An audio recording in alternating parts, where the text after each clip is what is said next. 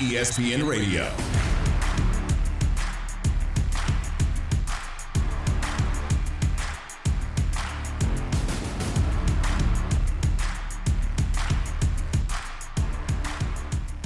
This is ESPN Radio. Amber Wilson and Jason Fitz hanging out with you. We are on ESPN Radio, the ESPN app, Sirius XM Channel 80, and on ESPN Plus. It is no longer Jason Fitz's forehead.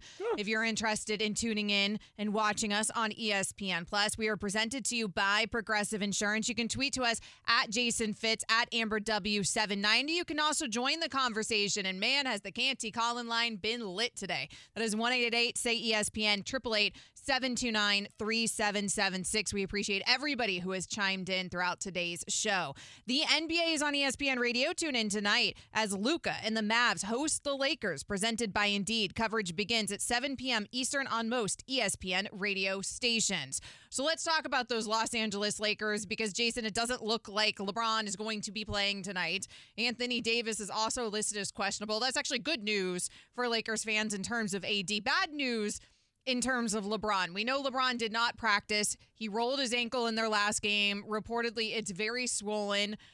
If you're 37 years old and you've got the boo-boo ankle, I know all about the boo-boo ankle. Jason, if you've got the boo-boo ankle. Wait. Is there a story there? Do we have a boo-boo ankle? Well, I rolled my ankle, and then I tore 4 ligaments. This was like a year ago, and it Oh really my God. hurt. And I'm in my late 30s, and I'm telling you, it ain't a good time, Bron. I mean, I'm guessing me and LeBron are like a little different in terms of how in shape we are and how in tune with our bodies and stuff. Nevertheless, it's going to hurt if you're LeBron James even. So maybe you put the foot up, you give it a little extra rest, and you just enjoy your summer because there's really no purpose. We discussed this earlier in the show of trying to play through injury at this point in the season if you're LeBron James when you don't have enough help. And even if AD comes back, you're probably not getting anything done in the postseason. Russell Westbrook isn't going to suddenly be fixed. Your supporting cast isn't going to suddenly be fixed. And I honestly don't know what AD is going to look like when he comes back because we haven't seen him since mid-February. And so that leads to a discussion about what the Lakers do here in the offseason, Jason Fitz. But I'm telling you, step number 1, shut down LeBron. Yeah, I don't disagree. And by the way, kudos to you. I mean, you tore a bunch of stuff in your ankles and her ankle instead of boo-boo ankle. Like I get a hangnail and I'm like asking social media for thoughts and prayers. So I don't know how you manage that. But when it comes to this year for the Lakers and then moving into the offseason, you got to look at the failure and the why. And I do mean the failure because the expectations were too high for us to accept any sort of result with a yeah, but. Like, you can't put an asterisk on what was expected of this duo for the Lakers. This wasn't just supposed to be a great team. This was supposed to be that moment where LeBron handed the baton to AD and AD became the next the next franchise person that you could say, hey, we're building around him. Like, that was supposed to be what happened over the course of these few years. That hasn't happened at all. And look at the remaining schedule. So if you're the Lakers, yes, you have the Mavs tonight, but then you have the Jazz, the Pelicans, the Nuggets, the Suns, the Warriors, the Nuggets again. Like, I'm looking at all those games saying Vegas is going to make the Lakers the underdog in all of those, even with a healthy LeBron. So what are you playing for? So right now, I'm shutting LeBron down because I need whatever I can get from LeBron in the future. And then I need to have a real and serious conversation about Anthony Davis because as much as we all wanted Anthony Davis to be the superstar that could be that guy, he isn't. And so what? Now what? So now you're here and you're saying, I got an old LeBron and I need to get other superstars around him. AD's not reliable health-wise and hasn't been able to get us over the hump in this process. Like, I don't think there's anything there for the Lakers. I don't think there's anything there either, in part because of that schedule that you mentioned, in part because they just need too much night in and night out from LeBron, and now he is playing through pain. So that seems to be problematic, and that's been the real shift here with LeBron's career. LeBron is still playing at an unbelievable clip, Fitz. I mean, he is incredible at 37 years old, but where you see the aging is the durability. When he was younger, that man was never injured. That man never missed a game if he didn't want to. And now he's injured all the time, it feels like. And of course he is. He's 37 and he has to go out there and put up 40 points a night in order for his team to win games. And so obviously that's going to break down his body at this point. And I just don't think it's worth it for LeBron. It's not even that I think the Lakers should shut LeBron down. It's that I think LeBron should shut LeBron down. Because listen, the Lakers aren't going to do anything that LeBron doesn't want them to do. And I know that with the scoring title on the line, LeBron may not want them to do this. But in terms of the postseason, it's the scoring title or bust if you're LeBron James, because it ain't the postseason. Even if you get yourself into a play-in scenario, which they're looking at right now, you're looking at a 2-game play-in scenario. And that's after, like you mentioned, coming off of a very tough schedule here down the stretch, playing through injury. Then you go into a do-or-die 2-game play-in scenario. And then you're trying to make a 7-game series. And all of that just sounds like a monumental task for a bad Lakers team.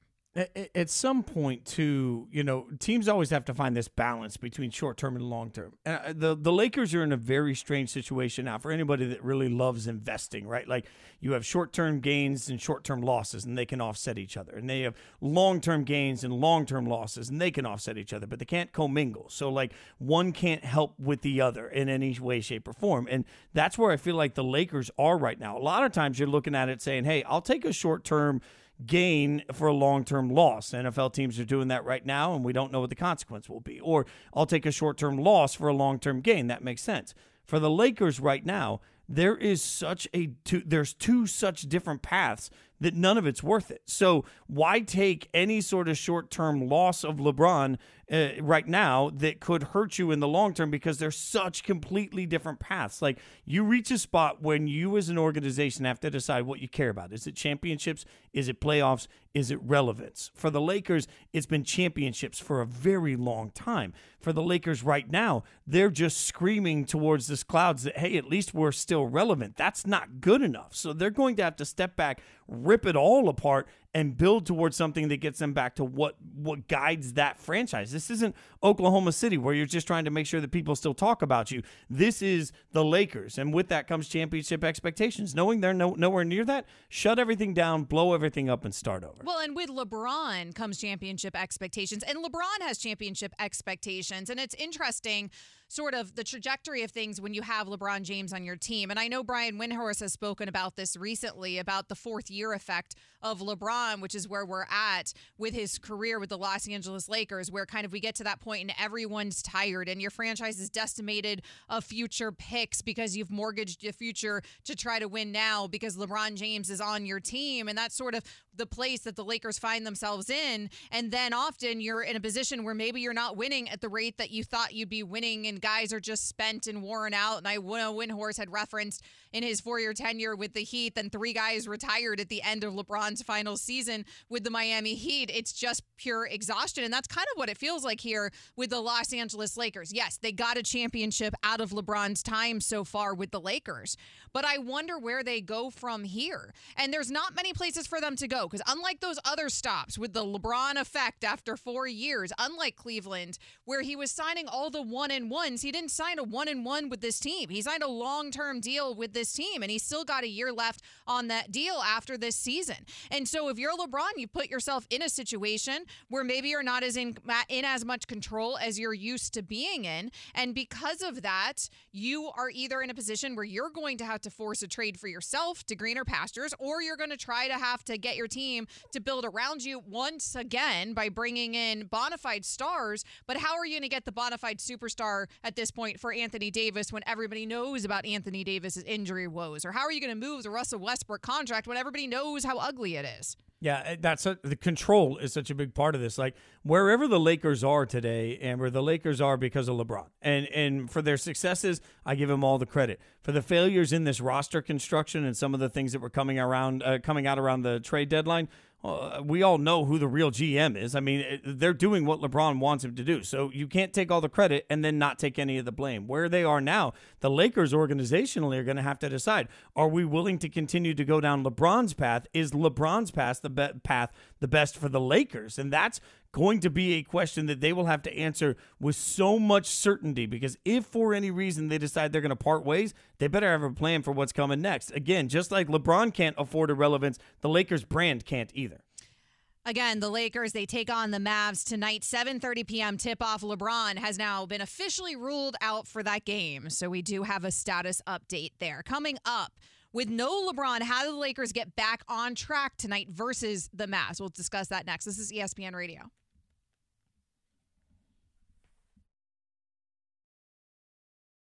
ESPN Radio.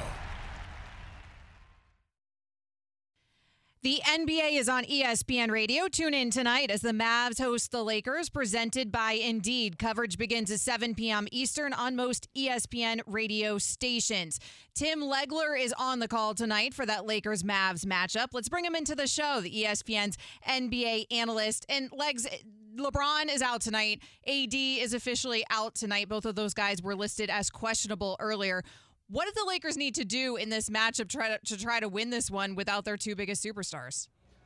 My goodness, listen, it is the NBA, so you never know. I mean, there was a game earlier this year, I think, when Utah sat all 5 starters or were injured, and they were playing the Phoenix Suns, who were fully healthy, and you're thinking, all right, this has blowout written all over it, and the game comes down to the last possession. You just never know in the NBA. It's going to be difficult, obviously, because LeBron James, for all intents and purposes, is their point guard. He's the guy that creates all the action. He's on an unprecedented scoring run for a guy his age, what he's been doing over the last 6 weeks or so. So it's tough. So really, this is the kind of game, it's going to come down to defensive execution if you want to stay in the game. And Luka Doncic is a guy that's very difficult to stop. It's hard to get him off his game and to speed him up.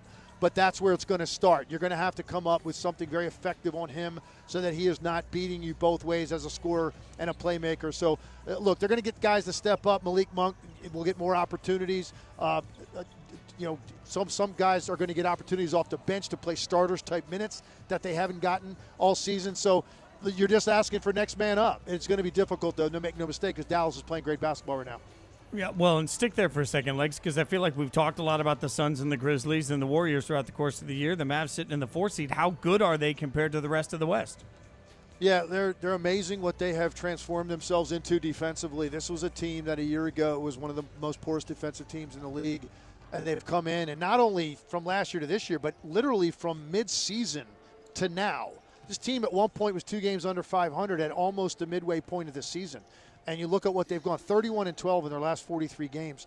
And it's mainly because of that, and it's also because they've added another primary scoring ball handler in Spencer Dinwiddie. It's exactly what this team needed.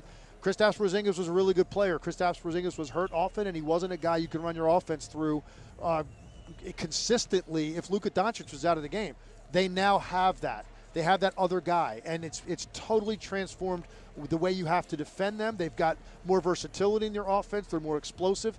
But really, I think the primary focus has been the effort defensively and getting some of their top guys to buy in to the commitment level on that end. They're legit, and they're a sleeper right now because no one's talking about them at all. And here they are, potential to be the 3rd seed in the Western Conference. It's amazing because we're talking about Golden State constantly. We're talking about Memphis, what a great story they've been. Obviously, Phoenix gets a lot of attention. We never stop talking about the Lakers. So when you add all that up, Dallas is just kind of flying under the radar as this team that's the hottest really in the Western Conference coming into this spot with one of the best players in the NBA. So they're in a really, really good spot. ESPN NBA analyst Tim Legler joining Amber Wilson and Jason Fitz here on ESPN Radio. So you said there that we're overlooking the Mavs, that we never stop talking about the Lakers. But let me go ahead and ask you another Lakers question here, Tim, because is there a point where we're going to see LeBron shut himself down or the Lakers shut LeBron down as we approach the end of the regular season? I would have said absolutely not if you asked me that question a week ago. I'm starting to wonder now as you get to this point.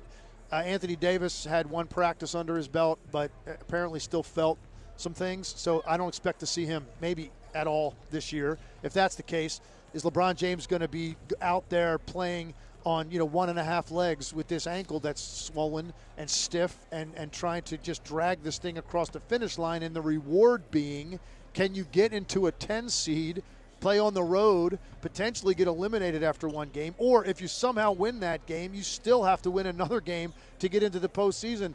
And then your reward for that is you get the Phoenix Suns. So when you add all that up, I'm not saying they would lay down.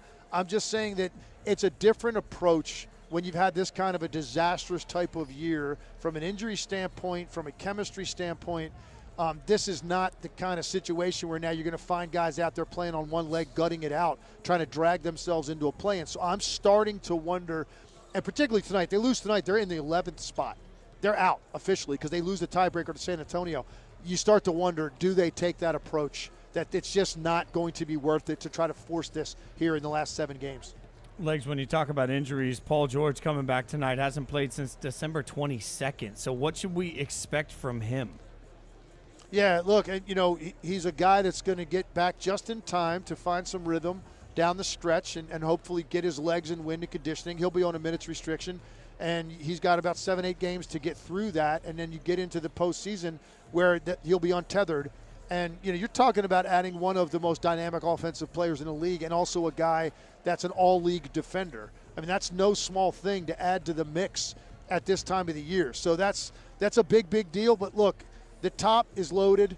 It's going to be very difficult for, I think, any team to pull off an upset that doesn't have home court advantage in the first round. I just think the top teams are that good when you look, especially Memphis and Phoenix, but even Golden State. People are writing them off right now. I think you get Steph Curry back, and he's got the freshest legs of any star going into the postseason along with Kyrie. And you get Draymond Green back finally finding rhythm. Klay Thompson has actually found his rhythm now. That's a team you can't sleep on. And then you got Dallas playing great basketball as the 3 spot. I think it's going to be tough for any team in those lower seeds to get out of the first round. You're not going to see upsets, I don't think, in the Western Conference. So, look, it's great for Paul George to get back, but the uphill climb and who you have to play is going to be very difficult. Tim Legler joining us here on ESPN Radio. Let's turn our attention to the Eastern Conference for a minute. The Philadelphia 76ers have been trending the wrong direction, even though they're sitting at second in the East. What is going on right now with James Harden? Well, look, I watch him and I see a guy that's lost a little bit of his explosiveness, and I don't know if that's age, injury, both. He is just not a guy that initially beats that defender that's in front of him the way he did repeatedly in Houston. Maybe the usage rate got to him because he has a hard time now beating that guy. His step-back 3 is not as reliable. So when you talk about a guy that doesn't really have a mid-range game, everything's either 3 or floaters at the rim or free throws. That's his game. Right now, he can't beat that initial defender to get off a decent shot in the paint, particularly against the better teams. I mean, you look at how poorly he played against Brooklyn. He sat twice against the Heat. He did not play well against Phoenix the other night. So when they've played the better teams, he has really struggled. And I think right now there's some serious concern in Philadelphia that they have a version of James Harden that is not what they expected and it maybe not good enough to get them, depending on the matchup, even out of the first round, depending on how this plays out. I mean, you have 4 teams that could be the number 1 seed. If they end up at a 4 spot, they could be in trouble pretty quickly, and what a disappointment that would be. But I think it really centers around James Harden. He does not look like the same player that he was in Houston. I think he's lost a little bit physically, and that has made it very difficult for him to be efficient. Maybe he wasn't milking that hammy all this time when I was accusing him of that. Tim Legler, ESPN NBA analyst, thanks so much for joining us. Thanks, Tim. Anytime. My pleasure. You got it. Coming up next, we'll hear from Roger Goodell on possible discipline for Deshaun Watson, overtime changes, and the expanded Rooney Rule. This is ESPN Radio.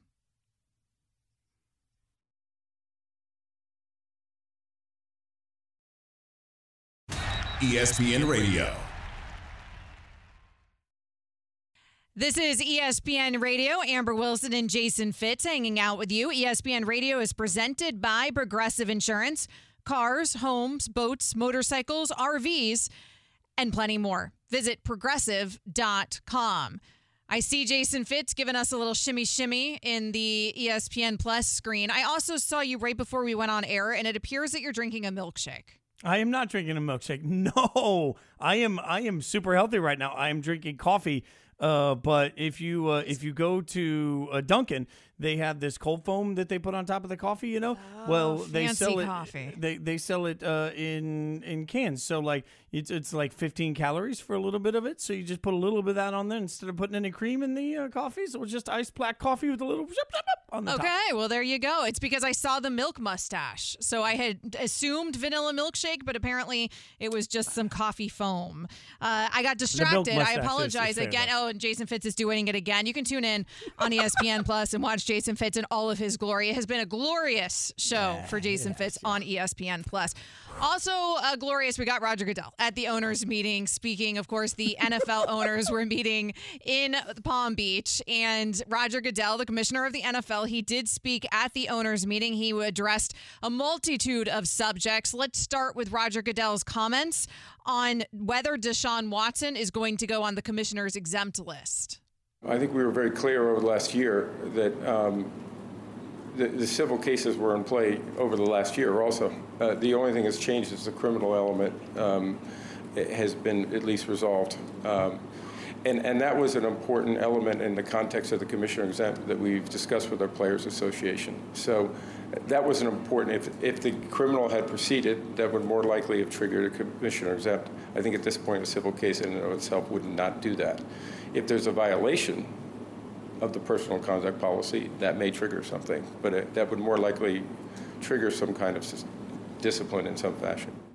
He almost said the word suspension. That was key to me there, Jason Fitz, because that's what this is going to come down to with Deshaun Watson. Was there a violation of the personal conduct policy? The NFL will determine that after it finishes its investigation. It didn't finish its investigation over the last year because there was pending criminal matters against Deshaun Watson, and they never get in the way of a criminal investigation, so they never bothered to even speak to Deshaun Watson, but that's typical when he's being investigated criminally. And he was by, at one point, the FBI as well, but by the Houston PD, and we know about those 10 criminal complaints that were filed against him, and he got the 10 no bills. So now we're at a place where the NFL can conclude its investigation. I would have been more interested to hear when that's going to happen from Roger Goodell, because at this point, the commissioner's exempt list to me doesn't feel like a possibility. If they didn't put Deshaun on it last season, then they're not going to put Deshaun Watson on the commissioner's exempt list now, like the commissioner said. What they're going to do, though, at some point here is wrap up their investigation and tell us whether they're issuing any discipline, and that's what we're all waiting for. Yeah, but there is also a part for me where he said in there that the civil cases would not necessarily trigger that by themselves, and that there's precedent for that. I mean, I'm a little stunned to hear that because, as we all know, Ben Roethlisberger and Ezekiel Elliott are two players that have been suspended without criminal charges being brought, right? So, like, no, but not to jump in and correct you here, do. but what he's talking about is the commissioner's exempt list itself is where you put the player on it, and the player is still being typically, then you're putting the player on it during the pendency of like a criminal investigation. So had Deshaun Watson been charged by the grand jury in any of those 10 criminal complaints, he would have immediately gone on the commissioner's exempt list. That's how they would have handled it until they figured out whether he was going to actually be convicted of a crime. Once that doesn't happen, they don't need to enact the commissioner's exempt list. Now they can just try to institute some sort of discipline if, in fact, he violated the personal conduct policy. That's what happened in the situation of Ben Roethlisberger. Once he was not going to be charged by the prosecutor in that case, and he didn't go in front of a grand jury there, but the prosecutor decided not to bring charges against Ben Roethlisberger. Once that announcement was made, it was a week later that the NFL handed down its 6-game suspension that ends up getting reduced to a 4-game suspension in terms of Big Ben all the way back when. So that's what it is. So some people thought because of how it went with Ben Roethlisberger and how it's gone in the past, that once we got an answer criminally here, that we'd immediately get an answer from the NFL, because normally it's not a very long delay. The problem here is that there's a lot of moving parts, I would imagine, in this investigation because there's so many accusers. So there's that portion of this. And then there was that 10th criminal complaint that we just learned about. That was just last week that grand jury in a different county got to consider that complaint. So I'm just guessing that kind of pushed back the timeline.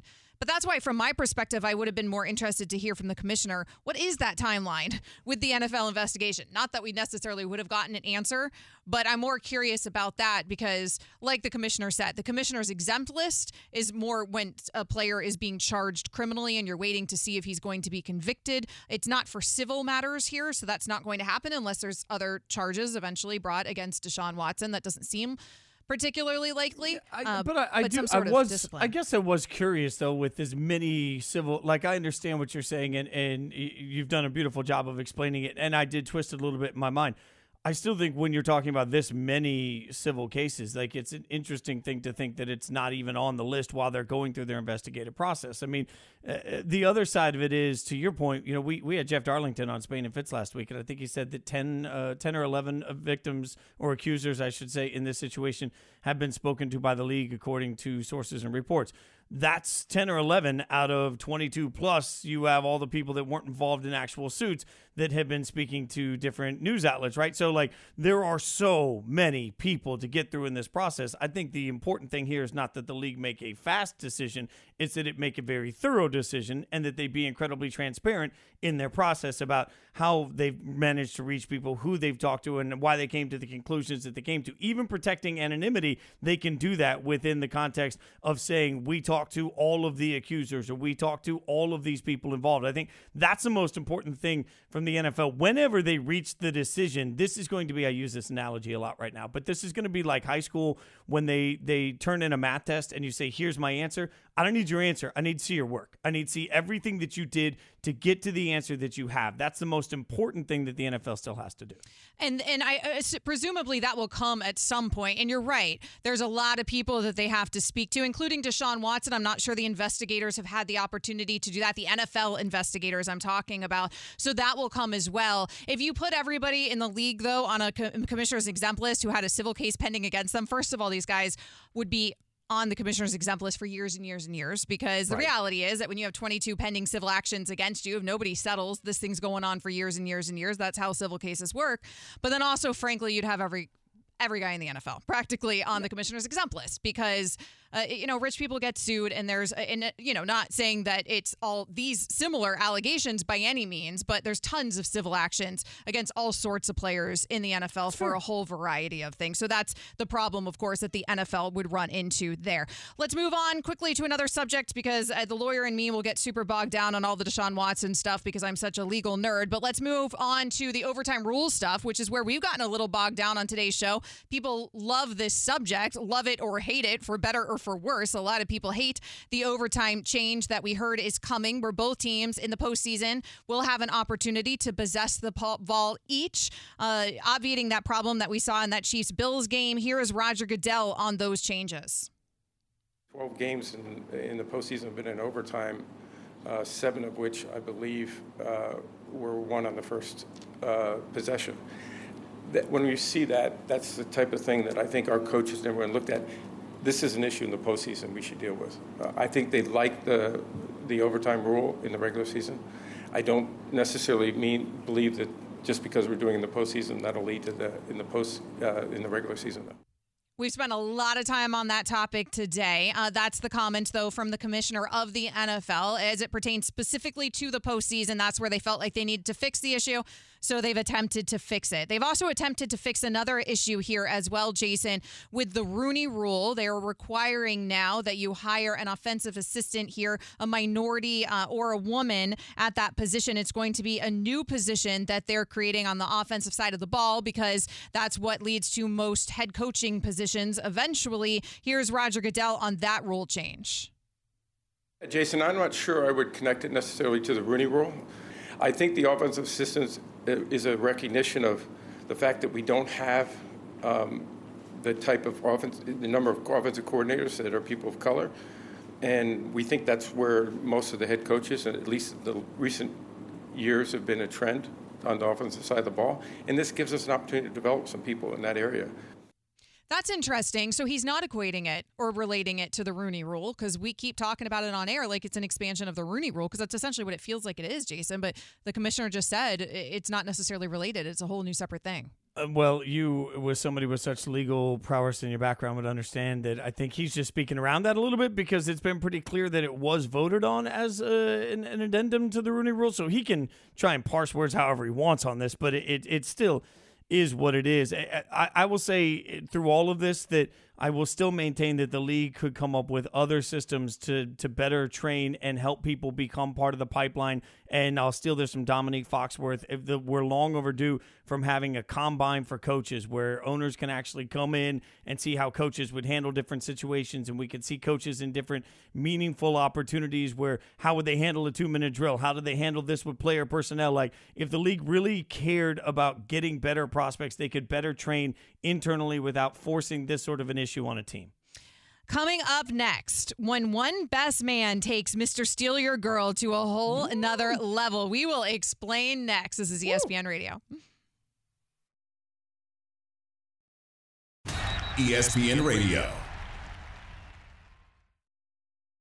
5-time Masters champion Tiger Woods, Jason Fitz, who is trying to come back from, of course, a serious leg and foot injuries that he suffered in a car wreck just 14 months ago, played all 18 at Augusta National on Tuesday, according to sources who told ESPN. He played all 18 with his son, Charlie, and PGA Tour pro Justin Thomas as well, who, of course, is a very close friend of Woods. They arrived in a Gulfstream private jet. Must be nice. And it looks like preparation for Tiger Woods to play at the Masters. We know the Masters starts April 7th, so we are not far away. I don't know how else to explain this move from Tiger other than him seeing if he has the tenacity to get through 18 at Augusta. Which is great for Tiger in the recovery, and the human being in me loves the story of Tiger being able to go out there and play and having gotten through this accident, and it's all fantastic. But Tiger's the Lakers here. Like, we're talking about Tiger when he's not really going to have an impact in the Masters. Like, you know, he might make the cut. He's going to make the play-in tournament, and that'll be cool, and that'll be really good for ratings, but he's not going to win the Masters. So if we could just make it a human story, I'm all in on it. If we're making it a can Tiger win the Masters story, I'm all out. Why are you crushing a good story? I feel like Jason Fitz is just crushing a feel-good story here. Tiger, he comes back. He does the improbable. This last weekend, we got the video that's since been deleted, of course, because that's the move. You post something on social and then you delete it, of him playing at Medalist Golf Club in Hobie Sound with his caddy, and he looked good, and then he deletes it, and now he's in Augusta on a PJ, and we're tracking jets, and we're seeing what Tiger's up to with his son, and he's seeing if he can get through all 18, and he is listed among the expected 91 participants for next week's Masters. Tiger Woods is not one who needs to, get the opportunity to go to play Augusta. Like, he's Tiger Woods. He can go play Augusta whenever he wants. He ain't like the rest of us, Jason. So it's not a once-in-a-lifetime opportunity for Tiger Woods. The timing of this is very calculated. It feels like, to me, he's seeing if he has enough to go out there and play all 18.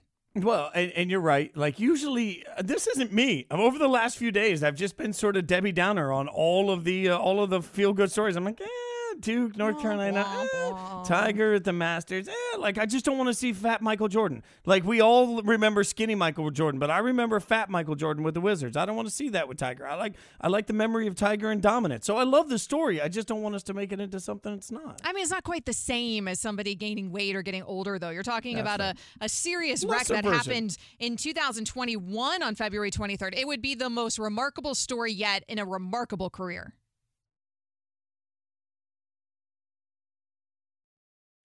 ESPN Radio. Taking it down the stretch here on ESPN Radio, Amber Wilson and Jason Fitz. ESPN Radio is presented by Progressive Insurance. Tune into the ESPN Daily Podcast, bringing you a deep dive into a single story from one of ESPN's hundreds of reporters, presented by Supercuts. Download, subscribe, and review ESPN Daily, available wherever you enjoy your podcasts. It has been an action-packed show today. Shout out to Diana Rossini, ESPN's NFL reporter, for joining us earlier, talking a lot about the owners' meetings that wrapped up in Palm Beach, Florida.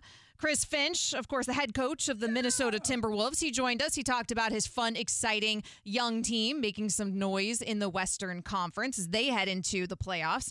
Tim Legler also joined us, ESPN's NBA analyst, to break down all things Lakers, Mavs, and everything else in the NBA. And now it is time to go 3 and out. Sometimes it's the worst. Sometimes it's the best. way, we'll get you straight with everything you need to know. This is 3 and Out. Mo Salah, Jason Fitz, who is one of the best soccer players in the world. He had so many lasers pointed at his face before missing a crucial Egypt penalty kick that cost his team qualifying for the World Cup. This video is circulating on social media. It is the most disturbing thing. I mean, it is really bad. They're playing it right now on ESPN+. There are lasers, dozens and dozens of lasers pointed at this man who, of course, is trying to kick a soccer ball. I did read that this sort of laser usage was going on the entire game. And it's just sort of unfathomable to me because not only are the stakes so high, so I don't understand how they're allowing this, but you can blind somebody by pointing a laser at them. So, there's that portion of this, Jason Fitz. That's the part that stunned me. I mean, where is that acceptable? And maybe, I'm showing my own cultural ignorance because certainly in any stadium or arena here, you get kicked out right away. Yep. Just the thought that it wasn't, to your point, anyone that doesn't see it on Plus, go find it on Twitter or anywhere on social media right now.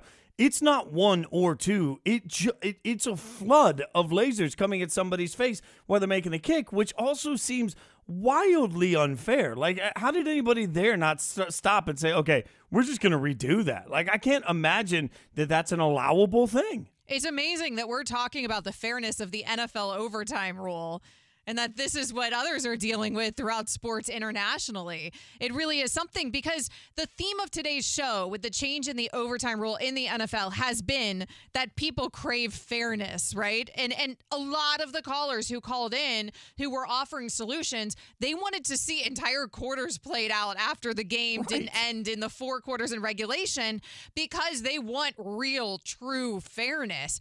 It's amazing that that's the approach, though, that we take. And then this also exists in the name of competition.